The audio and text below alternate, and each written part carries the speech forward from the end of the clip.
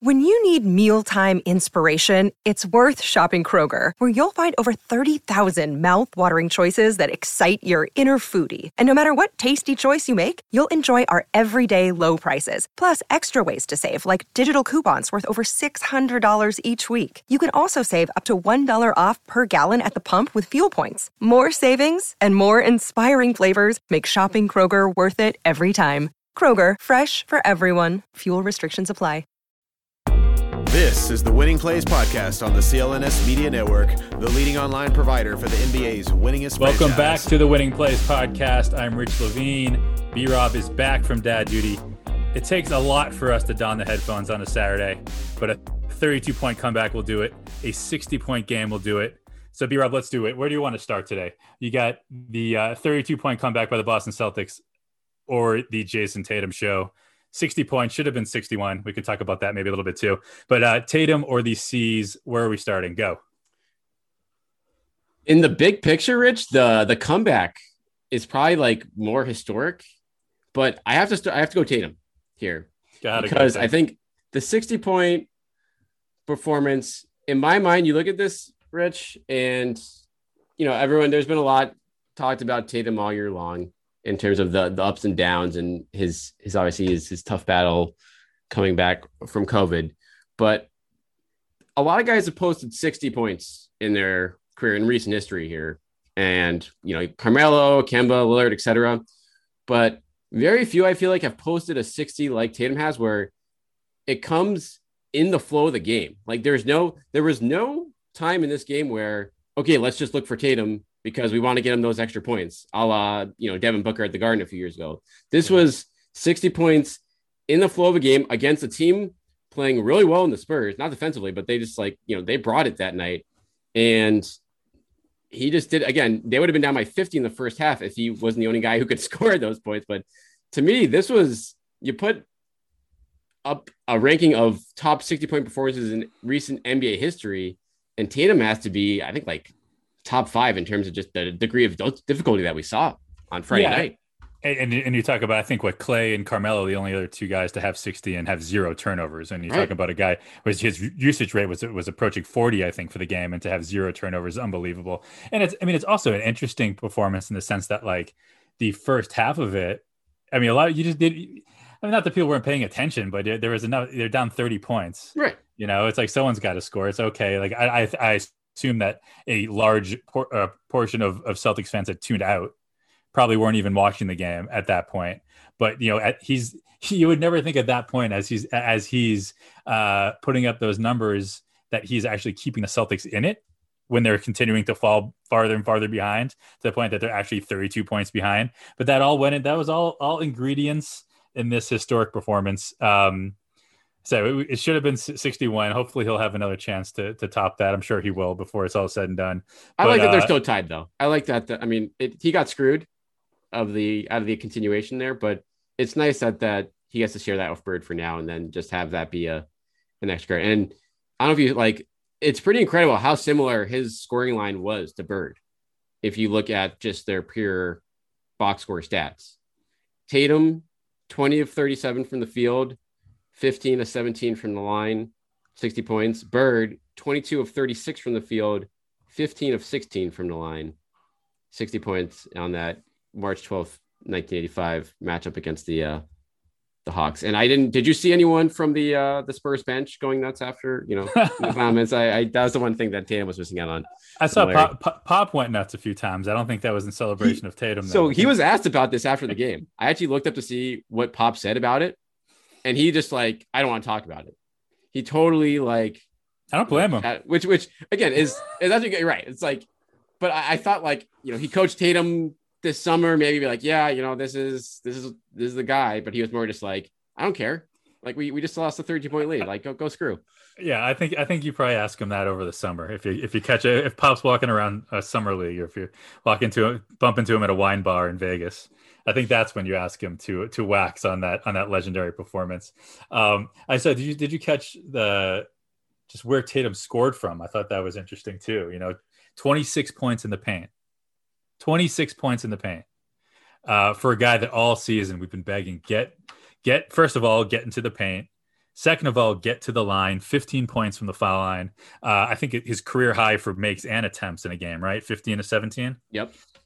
15 points on 5 3-pointers, and then 4 from the mid range. And I'm pretty sure that his first hoop of the game was a mid range jumper. So the first 2 or somewhere, one of his first few buckets was from mid range. So after that, only 1 mid range hoop.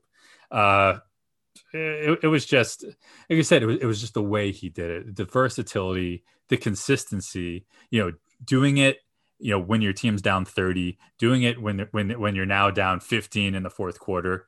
And then again, I don't think, did he sit in the fourth quarter in OT? No, I don't think he sat at all. I think he played straight through. Right. You talk about a guy that's been dealing with that conditioning and the inhaler, and just put the team on his back. 60 points. Again, you get the sense that it's not the last one we're going to see out of him. I personally, and again, let's not take this performance then put up the expectations and put more pressure on him to do it again. But just the way he did it just seems pretty sustainable. Yeah. Again, that in the Spurs, certainly not a team known for the defense, not having like wing defenders there, but they had a legit shot blocker in there and Pirtle down low.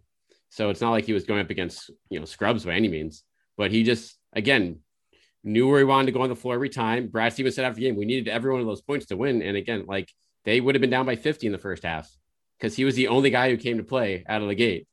I think no one else in the team scored until like late in the first quarter of if nothing else. So, and do you want to, so I'll do this real quick for you, Rich. There's I believe 11 guys who have scored 60 or plus points since 2010. Okay. So just full disclosure, I peeked at your tweet. You peeked at the list. Okay. So no. So it was you tweeted about it. Yes. I didn't read through the whole list. I mean, I saw, Melo, I know Clay, I know Kemba's on there, which I would not have guessed probably, right, if not seeing your tweet. I mean, Beal did it as well. The Steph got 60. Yep. Tony Delk, no, he only had 50. He's not list of 50 guys. That's pretty unbelievable. One came at the Garden a couple years ago. One came at the Garden a couple years ago. It wasn't a legitimate one. Jay Crowder got really upset about it after the game. Oh, the Garden. That's pretty messed up that I was thinking about MSG. You're thinking of MSG? Oh. But sorry. Booker, right? Obviously. Is Kobe on that list? Kobe's on that list. Right. Game, he had the 60, yeah. Right, exactly. His last one. Who am I missing? LeBron? And then LeBron, yep. LeBron's on there. And then you got 2 more. These guys have done it multiple times because they just are, the top scorers, arguably. Oh, Dame had 60. Yep. And one guy the Celtics will probably see in a month if he's healthy in the second round of the playoffs. Oh, and Harden. Yes, James Harden.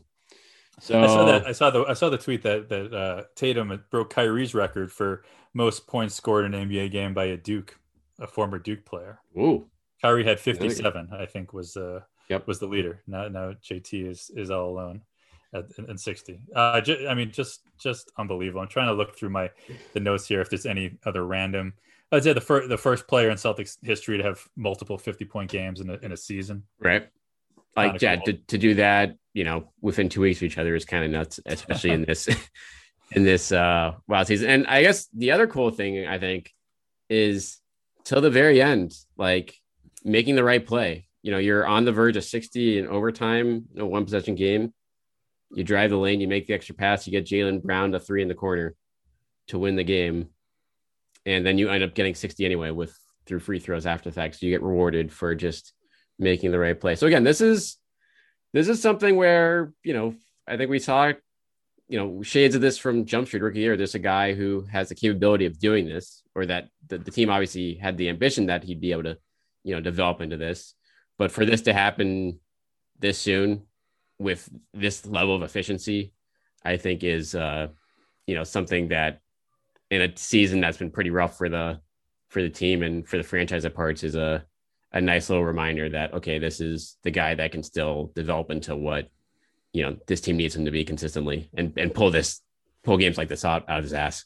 Yeah. And in a game where maybe the stakes aren't quite Celtics fans had hoped for. Like you're not doing for top seeds, right? You're not in the 1, 2, 3 conversation, but still a game that the Celtics very important game. really needed. Not the stakes that you'd hope for, but not a must win. You're not gonna say must win, but it was a game the Celtics really needed, especially like with Portland coming up tomorrow, and then another tough game where they're just every win matters, and this game was lost. They were down 30. They were down 32 points. I think it was 99.7 win probability at one point. I think was the exact number according to Sean Grande. Yeah, and like you said, like the Spurs are not the Spurs of old, but they're still a very good team. They're a team that came in over 500 in the Western Conference this season. With we got DeRozan with Murray's playing out of his mind. Like you said, Pirtle is a very solid center. They have a solid team, and it's just unbelievable. We can talk in circles about it, but it's just beautiful to see. All right, so that's enough drilling over Tatum for now. We'll get back to probably more of that later, but let's talk about the game a little bit more in the sense of, I mean, you mentioned it, the stakes were pretty big in terms of the Celtics just have no margin of error right now if they want to avoid the play-in scenario, given a pretty tough schedule and 2 head-to-head games with the Heat also upcoming next week that probably will ultimately decide it. But I don't know, in the first half, Rich, like I thought we were watching the 2015 Spurs. Like the Celtics were not good, but the Spurs that was magical offense. And they just they're hitting everything. They're getting great shots time after time. And to be quite honest, I don't think they dropped off a ton from that. It's not like they crapped the bed in the second half of this game. Like they were still scoring down the stretch. Like they had a ton they scored 140 points. Yeah, the counter just came. Right. Yeah.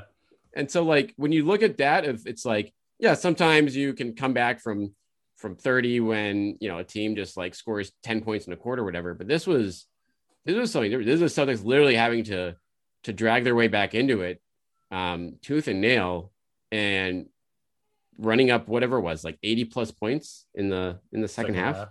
It was nuts. Yeah. No, like you said, and I think a lot of times when if you see a situation like that, you'd expect that team in the Spurs position to kind of just roll over and die once they lose that lead. But it was that was the first mountain to climb, is erasing the 32-point lead, and they still had another crunch time game on their hands. And that's another thing we can talk about, is another game where the Celtics, you said they're one of their biggest weaknesses all year. They were the worst clutch situation team in the NBA. By a lot, they played the most clutch games. They had the worst winning percentage. They were just horrible. And this is another situation as we're getting closer to where the games really matter in the playoffs, where when it came down to winning time, they made the right decisions. They had the guys step up. They made some shots. All the things that they were just falling short on for the first few months of the season. It obviously helps when you have a player who's scoring 60 points in a game, but like you said, it kind of happened within the flow. It wasn't clear out for JT every time. It was, there were a couple the step back 3-pointer. There are a couple of plays like that where it was just okay, this is just ridiculous. But it just kind of came within the flow of the game of a team that seems to be, and it's different. Kemba wasn't out there missing a big piece, but seems to be maybe starting to find a little bit more identity. I mean, they didn't have any real identity before that, but it just seems like we're getting closer. Well, what do you think? What is the biggest development from this game in your mind? Because in my mind, it's not Tatum scoring 60 points. There's a different element, a different part of this game that is a bigger picture development for the Celtics. The man I like to call Knees, I think. Is that what we're talking about, Mr. Nesmith? I think that is Aaron Nesmith. And I think what really makes that important, if this was just game one of sort of Aaron Nesmith kind of starting to show what he can do, that's one thing. But that's back-to-back games. Yes, and 100%. This is coming off a career night, following up with another career night. Back-to-back career high scoring, and then 9 rebounds in the first game, 6 rebounds in the second one. But in the win against Charlotte, 3 steals and 3 blocks. Right, he helped change the game in that game, because the Celtics came out flat again out of the gate in the first quarter of that game, And obviously we saw how the first half unfolded here. And I mean, Nesmith was certainly a part of that in the first half but he's just everywhere. And now he's starting to, I think, just figuring out how to harness that energy better, Rich, of like not getting too over aggressive on defense. And like, he's crashing the glass hard. He's running around screens hard. And now the shot's coming around. And now there's actually confidence there, because what's happened here is, like, I thought we talked about, he played pretty well defensively when he got a chance in February there in the rotation. He competed at the very least. Yeah. But he wasn't shooting. He wasn't looking for a shot. Like, he was kind of just there and wasn't giving you anything. And so Brad went away from him.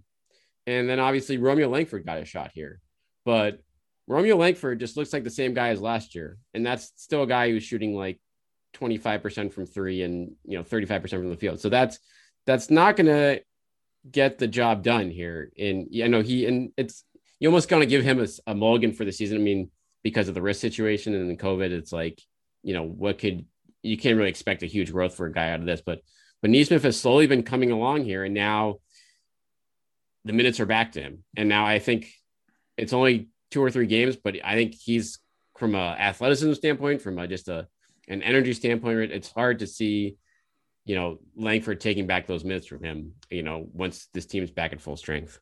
Or Fournier. Fournier, he played over Fournier, which is and again, credit to, like, Brad has not been good at this year in terms of just like giving guys minutes for the sake of giving the minutes when they don't deserve it. But this was like, Fournier had just been so brutal in these first 3 or 4 games. And you want to let him play through, but there's a point where it's like, you gotta win games. And luckily Fournier didn't actually play that bad last night. He was, he was 3 of 6. He actually hit a couple shots, which was in the comeback, which was nice. But yeah, there's no question that Nesmith was the better player on the floor. And so you roll with that guy, and they reap the dividends because of it. Yeah, no, it's just the energy. And I think I remember, Doc Rivers, 50-50 balls. That's one thing that I remember him always harping on. Such an important part. Just winning that a lot of times can be the difference in those clutch situations, right? Just getting those 50-50s. Nesmith brings that energy. He brings that level of intensity, has the speed, has the quickness, has the athleticism to where if he wants to mix it up, and it seems pretty clear that he is a guy who's willing to do that. Maybe he realizes that's his key, right? And you can understand some of these guys. You go in, and he didn't even play that much in college, but when you've been when you've been Jason Tatum at every level, right? Like you kind of maybe know how to play one way, but maybe it took a few months for him to realize, hey, I'm not that guy anymore. Maybe I can be at some point, but if I need to assume the identity of a role player, someone who's just going to do just do the dirty work, and he was willing to do that. And you can still see the ways where he can improve and hopefully will. Like, the one play that jumps out to me, I think it was maybe a minute or so left in the game, where he got out on that breakaway and tried the Euro step and kind of missed. You can see that play happening even a month from now, certainly next year, where he gets out in the break and that's just so much slower. It's so much under control. He knows what he's doing and he finishes that layup. But you could see that he was just going a million miles an hour in that moment. So you can see the times where the game still needs to slow down a little bit and he can improve. But man, like, for someone who, if we'd had this conversation last week, 2 weeks ago, who you're saying, I had the conversation with Ryan and Tom, like, hey, is Jabari Parker is it going to be an afterthought by the time we get to the playoffs? Like, is Jabari Parker in the playoff rotation? It seems that's been answered. We were all pretty clear that it was going to be a no. But right now, can you say for sure? Is Aaron Nesmith going to play in the playoffs? Yes. Like, sure? I think I'm not convinced quite yet. Because, well, let's work through this right now. I think you have 8 locks, 7 locks in your rotation. I think you have 8, because I think it's safe to say Peyton Pritchard is a lot to be in the rotation in the playoffs. Like, you need him, yeah. I think so. So I think.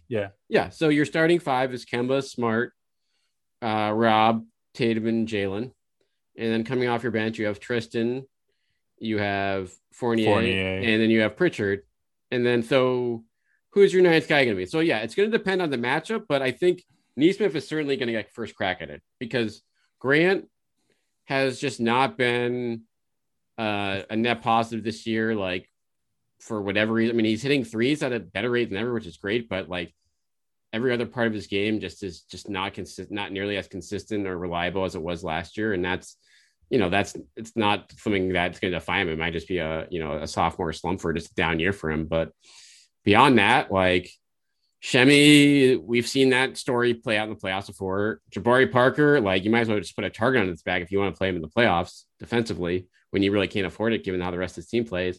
And yeah, Romeo, like, is Romeo better than Nesmith defensively in certain matchups? Absolutely. But from an energy standpoint, like, I'd rather have Nesmith run into walls, I think, in the playoffs as opposed to Romeo at this point, especially when teams can just ignore him at the 3-point line. Yeah, it's interesting because I'm looking at the box score from yesterday right now, and Grant played 8 minutes. Tremont played 6 and change.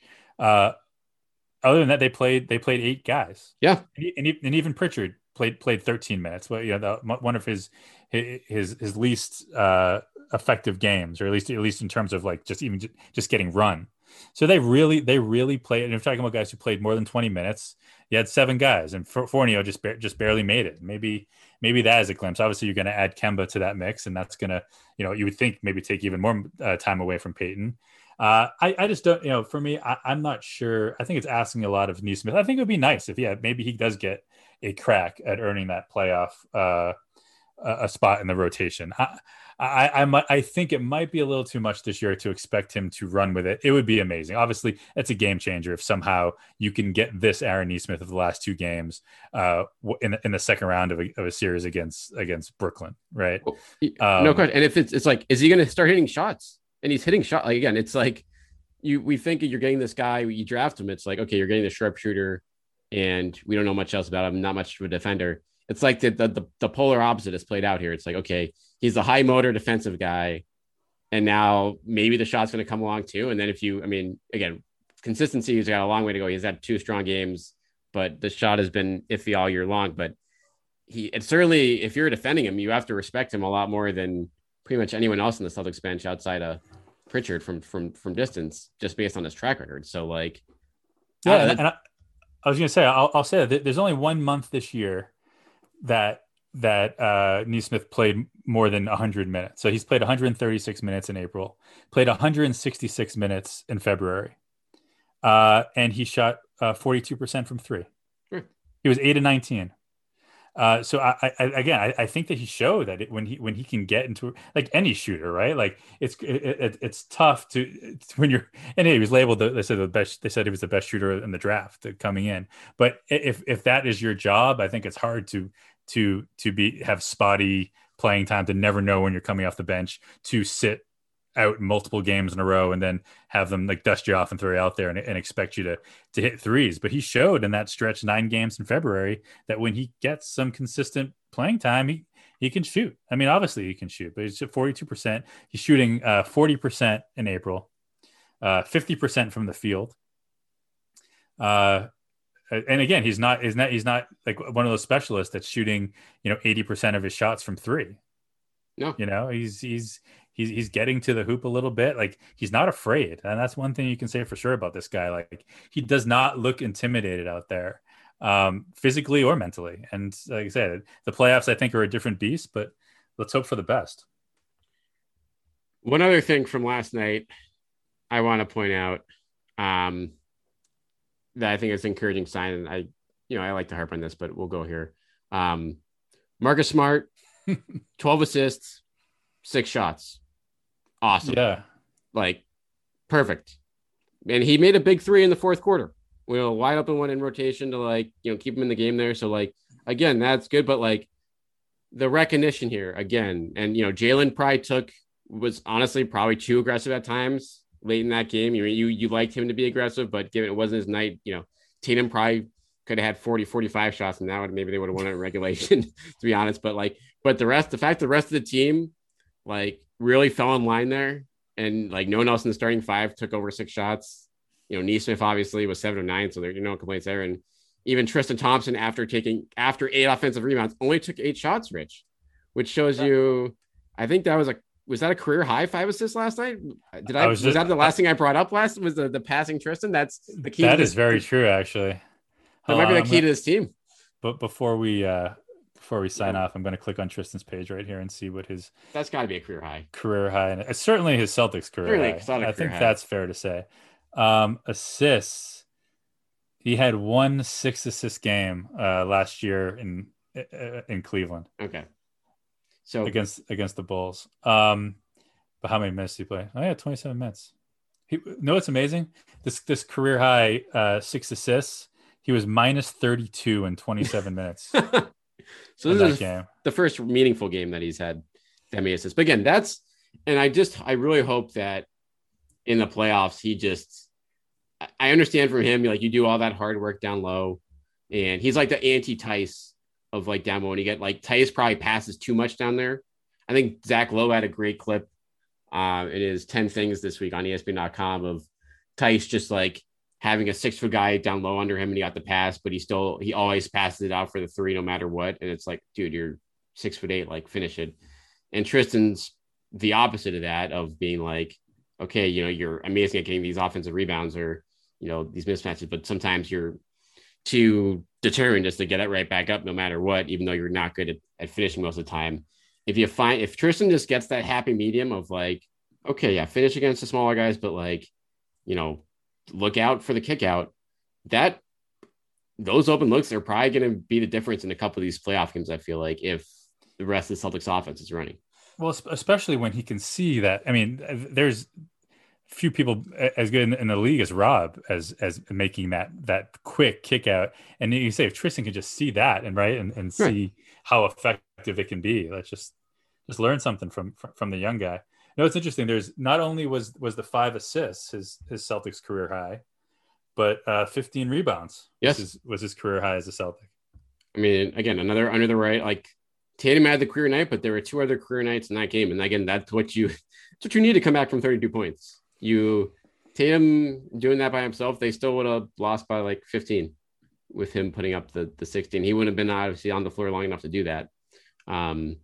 But you got Nesmith coming up big. You got Tristan Thompson doing the dirty work down low. You have Smart just making the right plays, and Jalen coming up with the big 3 after a really rough shooting night. So it was a pretty, again, a game that, it's the Spurs are a 500 team, but they do have the best road record, I think, in the West or close to it. They're 18-12 on the road. So they clearly, I thought they looked like the 2015 Spurs for a lot of that game, like the ball movement, and it was just like, and everything going down. So for them to shoot 53% and for the Celtics to come back despite a team shooting 53% is pretty nuts to me.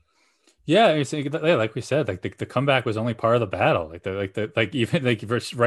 through the end of the fourth quarter, right through overtime, the Spurs were playing hard and they were playing well. I mean, certainly there's something's going wrong if you're blowing 32-point lead, but they didn't roll over, and that would have as great as the comeback was, as great as the 60-point game ultimately was. Losing that game after the comeback. I think at one point, Bernardoni tweeted, "There are no moral victories here. You got to get the win," and that was true. That would have been, even with the comeback, even with Tatum's heroics, that would have been an absolutely brutal loss if they had dropped that game in overtime. And I think that they showed a lot just holding on, getting over the top, and doing what they needed to do. 100%. They've lost too many of those this year. For, like I said, they're at the point in the season where you just can't afford them anymore if you want to avoid the play-in game, which is still very much a play even after this win. And then even on top of that, if you want to avoid the Bucks in the first round, like if you want to give yourself a legitimate chance to face off with the Nets, and I guess we'll end on this. We got about 9 games left in the season right now. Who is your ideal, who do you want to face out of the top 3 juggernauts if you have to, either in the first or second round? You might have to face one of them in the first round. It might have to be the Bucks if you're the 6th seed, or obviously if you get stuck in the play-in situation, one of the Nets or Sixers. But who, given how things are playing out with injuries and how these teams are looking, like who do you think the Celtics would have the best chance at in that kind of scenario?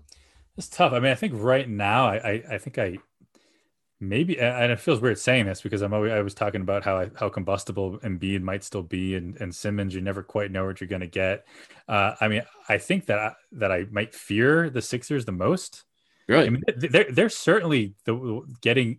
I mean, the fact that Brooklyn still has is the one seed is impressive just with everything that they've been going through in this the merry-go-round of, Kyrie and KD, and now Harden's going to be out for a while. Like, again, they seem to believe that they can, that the playoffs will start. They're all going to come back healthy, and that they'll just be able to cruise. And I'm not entirely convinced of that.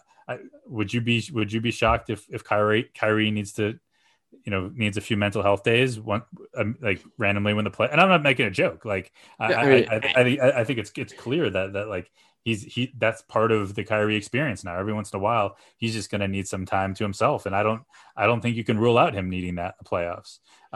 And who knows how long KD has been hurt a few different times this year. Obviously, you just look on paper, you're terrified of them, and then you get Milwaukee, and Giannis is dealing with an ankle injury right now, right? Yeah, he got hurt last. Yep, he got hurt the other night. And honestly, I wouldn't be shocked if even going back to the Nets for a second, like, I wouldn't be shocked if like Harden doesn't play in the first round or something like that, based on how careful they're probably going to be with this hamstring injury after he re-aggravated it. Now, given how they've not against a team like the Celtics, if they face the Celtics in the first round, they might be afforded. But if they, end up with the Heat or just some other weekend, like a weekend Hawks team or something like that, maybe they're like, we'll give it an extra 2 weeks, James, and we'll see you in the second round when we need you. Yeah, that's weird. I would say it's crazy to say, given all they've been through recently, but the Sixers do feel like the most functional, or the least dysfunctional, we'll say, team up top. Not that the Bucks are necessarily dysfunctional, but this doesn't. I don't necessarily get a great vibe from them. I don't know. Like, defensively, they're not the same this year. Like, they're not that they were the same last year, but like they're losing.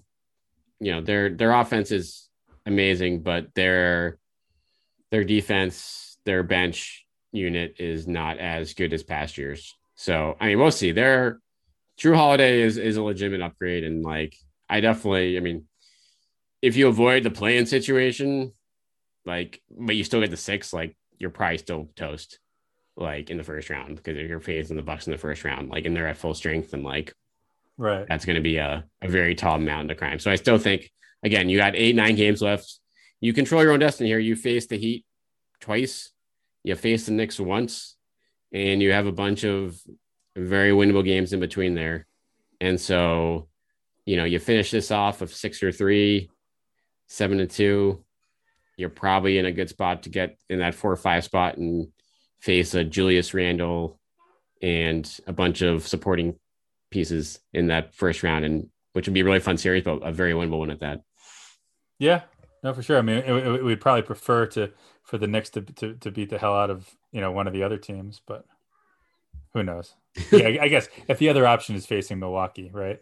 Right. It's like, who you want? You want the Knicks or Milwaukee? You want the Knicks or Atlanta, obviously. But yeah, there's no walkovers this year when you're in the bottom half of the Eastern Conference. So, all right, well, we'll wrap it up there. We'll look a lot closer at this these playoff scenarios as the week gathers on here. But this was an emergency edition of the Winning Plays podcast on a Saturday. Yeah, nice little Saturday. Nice little fun look back at Tatum's 60 points. So, yep, hit us up at Winning Plays Pod on Twitter, at _Rich Levine, at Brian T. Robb, and I'm heading back on paternity leave for a little bit longer, but I'll still be on the podcast here and there. So stay tuned for that.